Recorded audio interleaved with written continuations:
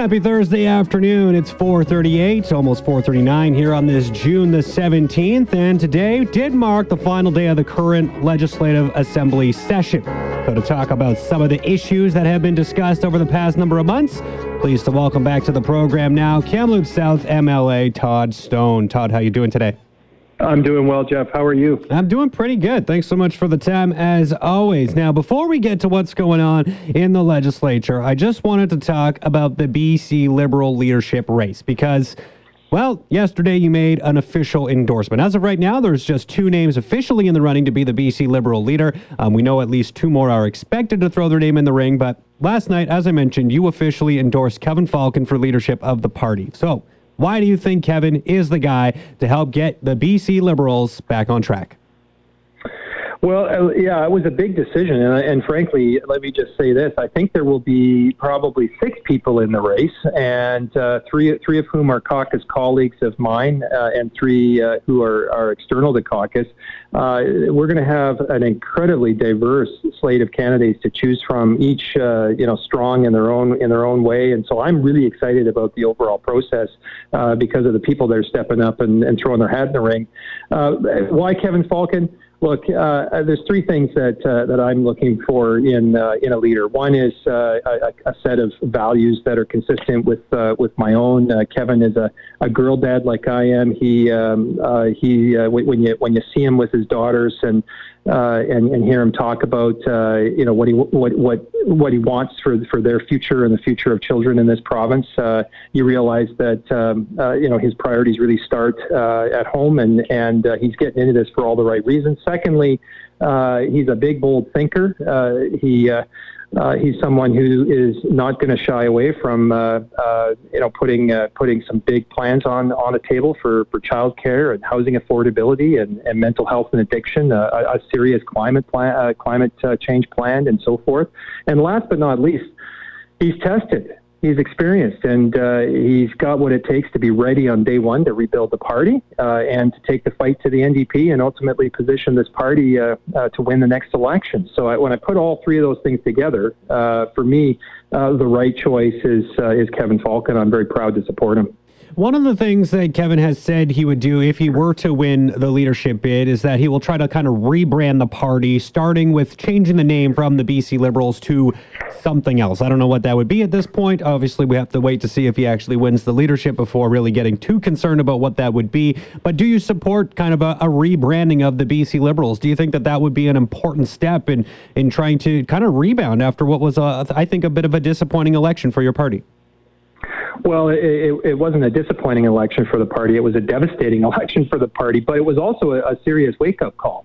British Columbians said to us loud and clear that our party needs to take a long, hard look at what we stand for, what our values are, and take a long, hard look at the priorities that we push front and center. And so I think in terms of a rebrand, yes, we do need to do that, but it can't just be a name change. It can't just be a new logo on the letterhead. All of that needs to be accompanied with real change in terms of what we actually put forward, and I think that's part of what attracts me to Kevin Falcon's vision is. He understands the challenges that British Columbians are facing, and is prepared to put the ideas and solutions on the table to address those challenges. I think if we do that, have that honest assessment of where we are as a party and where we need to get to, and couple that with a new name. Again, we have to have that discussion with party members, and so there's a wide range of perspectives on this. But I personally support changing the name. If we do all of that together, coupled with having a strong, tested, ready on day one leader in Kevin Falcon, I think we're going to take the fight to the NDP, and we've got a great shot at winning the next election.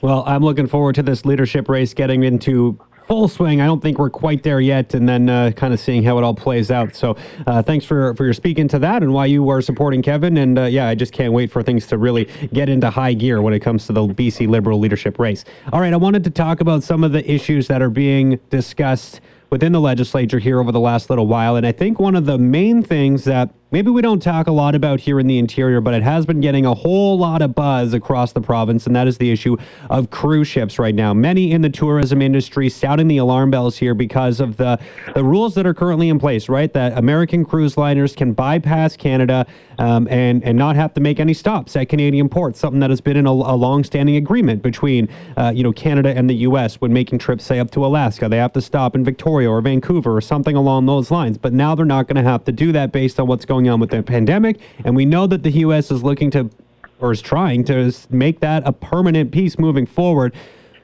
Where are we at here? Because I hear the issue being brought up a lot and a lot of discussion from the opposition about it, but I don't hear too much concern coming from the government, from the NDP at this point in time. Are you hearing any concern, or is Horgan even answering questions on this right now? Well, I think you've nailed it on the head. We're not hearing the level of concern and the sense of urgency from the government on the cruise ship file either. And by the way, the cruise ship sector provides almost $3 billion of economic opportunity to the province of British Columbia every single year. It's almost 20,000 jobs, and these are not just jobs in the Lower Mainland. So sure, there are the ships, the obvious, jobs on the ships and so forth when you see them come into ports in Vancouver, Victoria, Prince Rupert.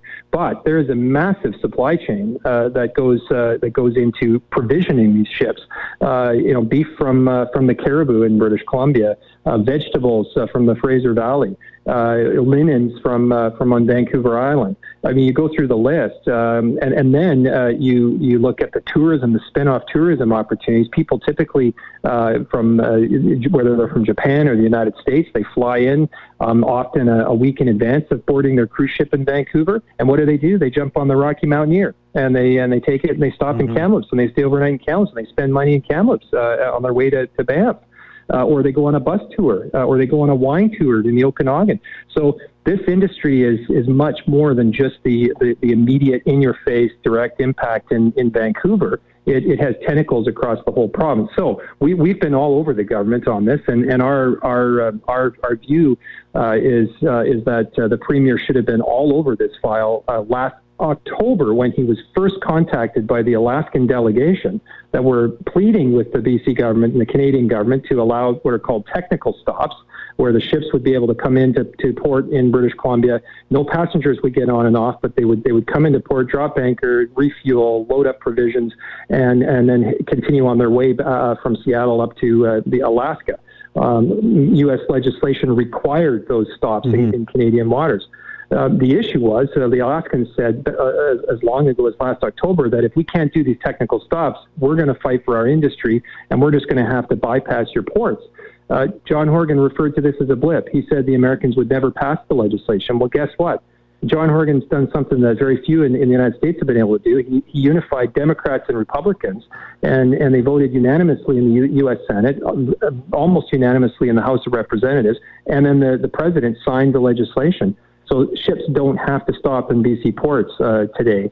It's technically a temporary measure, but the worry now is that there's a number of senators in the U.S. that want to make it permanent.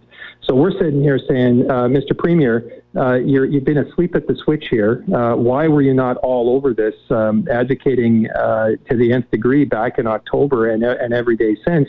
And instead he did was finger point and blame jurisdictional issues and say that none of the stuff that's come to pass would ever happen and so forth. And guess what? 2 weeks from now, we're going to have the first cruise ships from Seattle are for the first time in decades are going to be steaming up the Pacific coast, and they're not going to stop in Vancouver, Victoria, or Prince Rupert. The entire cruise season for this year is lost in British Columbia. And now we're all focused on next year. If the government doesn't get their head wrapped around this and quickly, we potentially could see this U.S. legislation change permanently, and the cruise ship sector in a dire place in British Columbia next year as well. And of course, that's thousands of jobs and billions of dollars of economic impact. So a big crisis that could have been averted if John Horgan had shown any sense of urgency on this as far back as October of last year. I know one of the things that Premier Horgan was bringing forward on this was saying that, why would cruise industry, why would they want to bypass Canadian cities, right? Victoria, Vancouver, they're great places to visit. They're a part of the attraction of taking an Alaskan cruise. So I'm not too worried is kind of the sentiment that I was getting from him. But then someone to me made a point not too long ago, well, if you can take a cruise, if you're American and can take a cruise ship from Alaska to Seattle and you don't need a passport, then that actually is pretty advantageous potentially to American cruise liners, right? Not having to force people to need a passport in order to take these cruises, which actually was a point I never really thought of. And now that actually does lead me to believe that maybe there is a bigger issue at play than just, hey, these are great destinations, they're going to want to do it. But if it's going to save them a bunch of money and potentially bring on more passengers, that doesn't bode well for Canada, does it? It doesn't, and look, am I of the view that the entire cruise ship sector in British Columbia is gone forever? No, I'm not. Mm-hmm. That would be a ridiculous overstatement. But Yeah. what I am saying is, if the Americans make this legislation permanent, that what that does is it basically removes a requirement for cruise ships to stop in BC waters, and it replaces that requirement with basically a voluntary decision that the cruise ship lines can make. And yes, so some of these cruise ship lines are going to continue to have they're going to in their schedule they may add Vancouver or Victoria to some of their cruises. But even if there is a 10 or 20% reduction in the total volume of cruise ship stops in Vancouver, Victoria, we're talking hundreds of millions of dollars of lost opportunity for our province, and a heck of a lot of jobs. You're right. The passports, not requiring passports, is one advantage that that Alaska has. The other advantage is that most people that go on these cruises up and down the west coast from Seattle to Alaska, the ultimate destination and the main reason they're doing it is to get to Alaska. The Alaskans charge a lot less in terms of all the port fees, all the costs of actually docking. So it's actually, from an economic perspective, for the cruise ship lines themselves and a lot of their passengers that have indicated they would like to spend a bit more time at the end of the cruise, which is in Alaska. Again, these are all reasons why we are likely going to see a reduction in the total volume of cruise ships that actually stop in BC waters. And it's not me saying this. This is all current information and current commentary from the cruise ship lines and their associations, even as current as this morning. So it's a really, really challenging situation that we've got on our hands, and it largely could have been avoided if John Horgan had signed off on technical stops, which again, from a pandemic perspective, wouldn't have put at risk any British Columbian, because no one would have been getting on or off the cruise ships. They would have just docked and dropped anchor in Vancouver, do the provisioning thing, and then head on their way. John Horgan didn't do that, didn't allow that, and here we are. Changing topics here, Todd, but I wanted to get on to old growth here momentarily, because I know Green Party leader Sonia Furstenau had brought forward a petition, more than 30,000 signatures, enhancing protections for old growth forests today. I'm sure people are well aware of the ongoing fight that's been taking place at Fairy Creek. And Furstenau had said that this petition that she's presenting here today comes a dozen years after then opposition MLA John Horgan and 6 other BC NDP MLAs introduced petitions to protect old growth forests and ban raw logging exports. We're talking about 2009, and here we are 12 years later, and it doesn't feel like Horgan has been taking too much action in terms of trying to figure out the situation at Fairy Creek or just old growth forests as a whole. Did you see or hear much traction? I mean, today was the last day of the Legislative Assembly, a last day to ask questions, and I understand that the Premier actually didn't even sit in on question period this afternoon. How frustrating is this issue right now from the Liberal side of things? Well, first, on the Premier skipping out on question period today, he's got one of the worst attendance records of premiers in a long time. He used to criticize the heck out of Christy Clark for any day that she wasn't sitting in her seat during question period, and he misses 2 of the 4 question periods every week, if not 3 out of the 4. Let me just put that out there. But in terms of forest policy and of which old growth logging as a component. Just a week ago, the province actually released its intentions paper for as they say it, modernizing forest policy in British Columbia. What am I going to do with that? Well, and my colleagues, well, we're going to take this intentions paper and we're going to reach out to all stakeholders and industry and everyone else and listen to what the feedback is. And a lot of the more prickly aspects of this intentions paper, including what to do or not do with old growth, is the Premier has punted down the field a number of years, which kind of feeds into a narrative that we're hearing more and more down here, that the Premier may not actually may not lead the NDP into the next election. We'll see if that pans out. But look, this is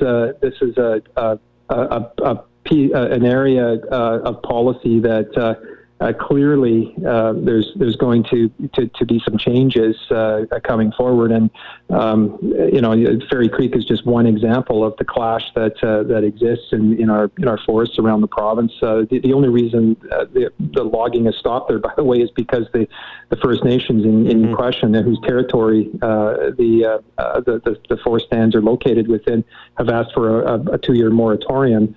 And the government's granted that. So lots more to come, I'm sure, on the forestry file in the months ahead. Todd, pretty much out of time here, but is there anything else that was sort of on your agenda here today? I know there was a few different talking points, but we don't have a chance to get to all of them. So just any other highlights from yourself that you wanted to bring forward while I have you? Well, we've talked about electoral boundaries. They're going to change. We're quite worried that there's going to be a reduction, or there's a potential for a reduction in the number of seats in the interior and the north that'll dilute or weaken the voices from communities in and around Kamloops. So I'd encourage people to pay close attention to that issue.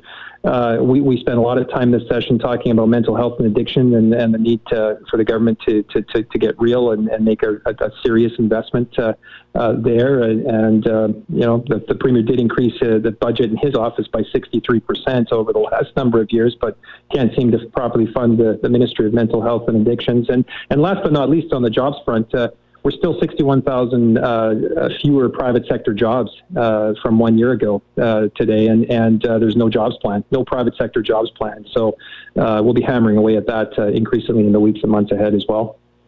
Todd, as always, thank you so much for taking the time. Always appreciate you coming on the show, and a number of different topics here. I know we're on a summer recess here, but I'm sure we'll have lots to discuss in the weeks ahead. So thanks for the time today, and we'll catch up very soon, I'm sure.